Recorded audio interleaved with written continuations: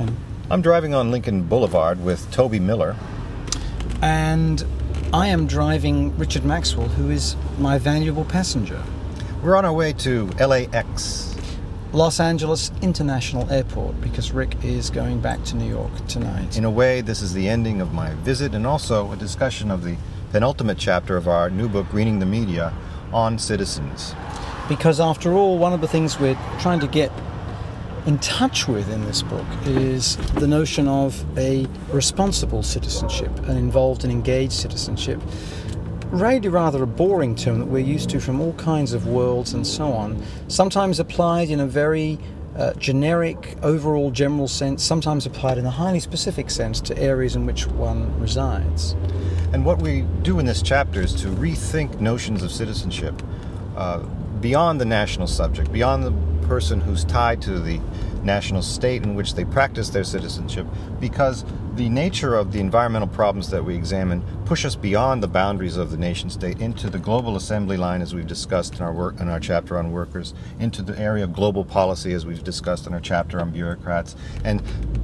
it forces us to think beyond those traditional terms of citizenship into something that's truly trans-territorial. And some of the folks we look at very briefly in this, just to give you an instance, are birds. Birds, some of the world's first great globalizers, because obviously they fly with the seasons into many parts of the world. Birds who are at great risk precisely because of the technologies that we use and enjoy, because of, for example, the way in which large telecommunications towers can interfere both with their flight patterns, their enjoyment of their lives, and where they make their homes. That's something that at different times the Federal Communications Commission, the big regulator here, pays attention to. But how many of us as citizens think about that when we ponder, again, the travel of the goods that come to us, our use of those goods and services, and then what happens to them afterwards? It's so easy to forget about the earth as a participant and the other creatures resident within it as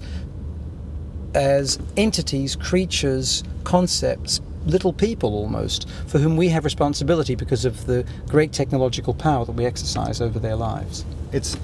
very interesting when we discard the wonders of and our love for these technologies, when we set aside our technophilia, and when we ponder the working conditions, when we ponder the impacts on natural environments, we begin to see our neighbors in this planet also suffering from some of these environmental issues that we've discussed throughout this book. And those neighbors don't have votes, and they don't have dollars or other forms of currency. In other words,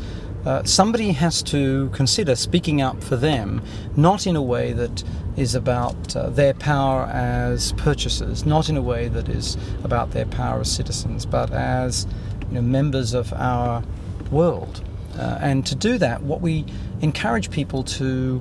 ponder when it comes to citizenship is to, as Rick said, transcend their territorial obligations and think about a sense of a philosophical commitment to a world that isn't necessarily entirely articulated around themselves, not just as individuals, but as a species. Now, there are different levels of involvement as a green citizen, and I think some of us have already experienced this in workplaces where there are recycling bins, where we're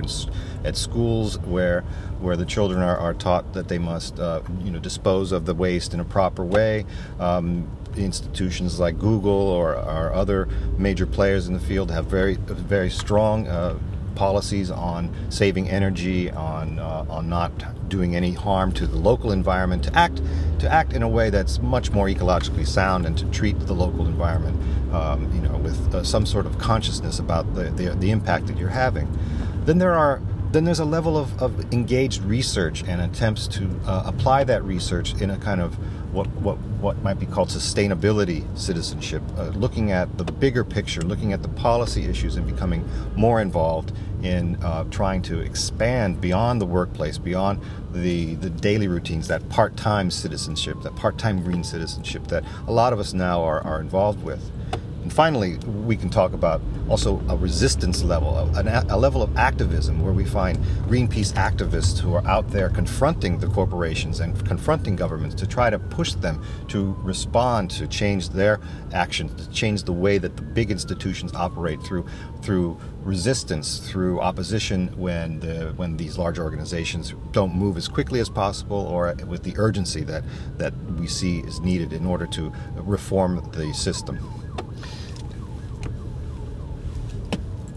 And reforming the system, changing the system, transforming it, revising it, even revolutionizing it, can rely on this notion of citizenship, which isn't always about simple reformism. Sometimes it's about very radical action, and sometimes it's about genuinely innovative philosophizing at a pragmatic daily level. That's where I think we take a lot of comfort from many of the quite large activist groups that have been important in the areas that matter to us, like Greenpeace, as Rick mentioned, like Silicon Valley Toxics Coalition and others. This is the kind of citizenship that is operating horizontally and vertically, that's thinking about other places but also other times. It's so crucial to what we see as the future of our project, but also the future of the Earth. Thank you.